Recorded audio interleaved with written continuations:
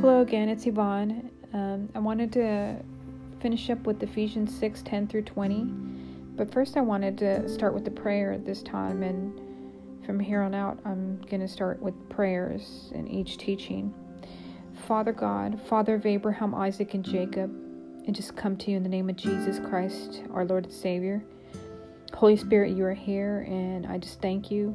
I pray that anything that I speak, let it be of you, nothing of me, and that those who hear this will feel comfort in hearing your voice and not mine.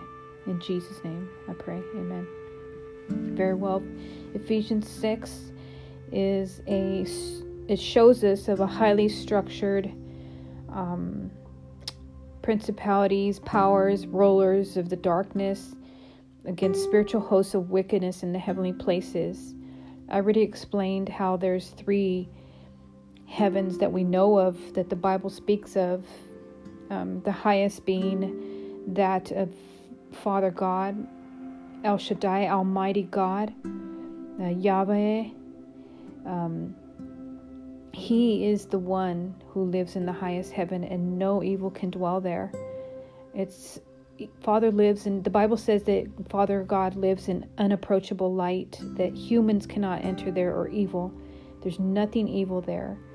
There's no humans that can enter there. But anyway, there's a second level which the enemy roams from there all the way to under the earth, to my understanding in the scriptures. The Bible is filled with wisdom and instruction, and it shows us how the enemy, when he was thrown out of heaven by God, by Jesus Christ, and by his angels, before he came down to earth for us, before Jesus came down to earth for us, the devil was thrown out of the highest heaven. He rebelled against God. He was not allowed there anymore. And we'll go into that in another scriptures, but it basically shows us how he was thrown down with a third of the angels, the Bible says, and they're highly organized persons without bodies, spiritual entities. And the Bible talks about it. And we should always be aware to put on the whole armor of God to be able to stand against the evil that comes against us. And so with each piece of the armor, it helps us understand where the holes are and the gaps are. And one of the most important ones is faith.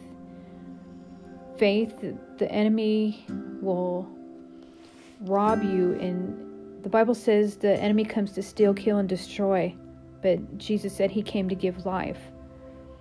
So the enemy will rob us, and that's one of the most precious things that we possess is faith. And so when we do battle, we need to realize that God allows it, and the Bible talks about it to strengthen us. And that is in 1 Corinthians chapter 10, verse 11 through 13. It says, "Now all these things happened to them as examples, and they were written for our admonition, upon whom the ends of the ages have come. Therefore let him who thinks he stands take heed lest he fall. No temptation has overtaken you, except such as common to man. But God is faithful, who will not allow you to be tempted beyond what you're able. But with the temptation will also make the way of escape, that you may be able to bear it." The Bible says, and Jesus said it, that he allows it, the testing of our faith, to strengthen us, to show us what we are made of, to allow us to grow in spiritual warfare. 1 Peter chapter 1, verse 7 says that the genuineness of your faith, being much more precious than gold that perishes, though it is tested by fire, may be found to praise, honor, and glory at the revelation of Jesus Christ. Why does God allow spiritual warfare? Because the enemy hates us. He hates humans because we're made in the image of God. The Bible says it in the book of Genesis and all through in little pieces here and there. We're made in the image of God, man and woman, not just man. We're made in the image of God. So that means that the enemy's going to hate us. Is going to try to stop us from living a successful life in Christ. It's hard. It is hard to live a life for Christ. But each day that we wake up, we get into the Word of God, we just set our face to look to Jesus Christ and get into the Word and focus our attention on Him each and every single day and night.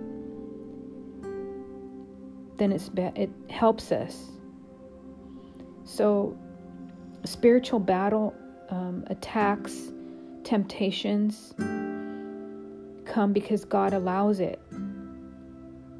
How can we be strengthened if we don't go through what we're going to teach others or we're going to help others with?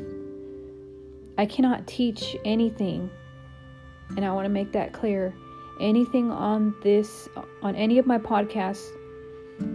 If I have not experienced it, I have no right to be teaching you. So, when God allows it, it's to strengthen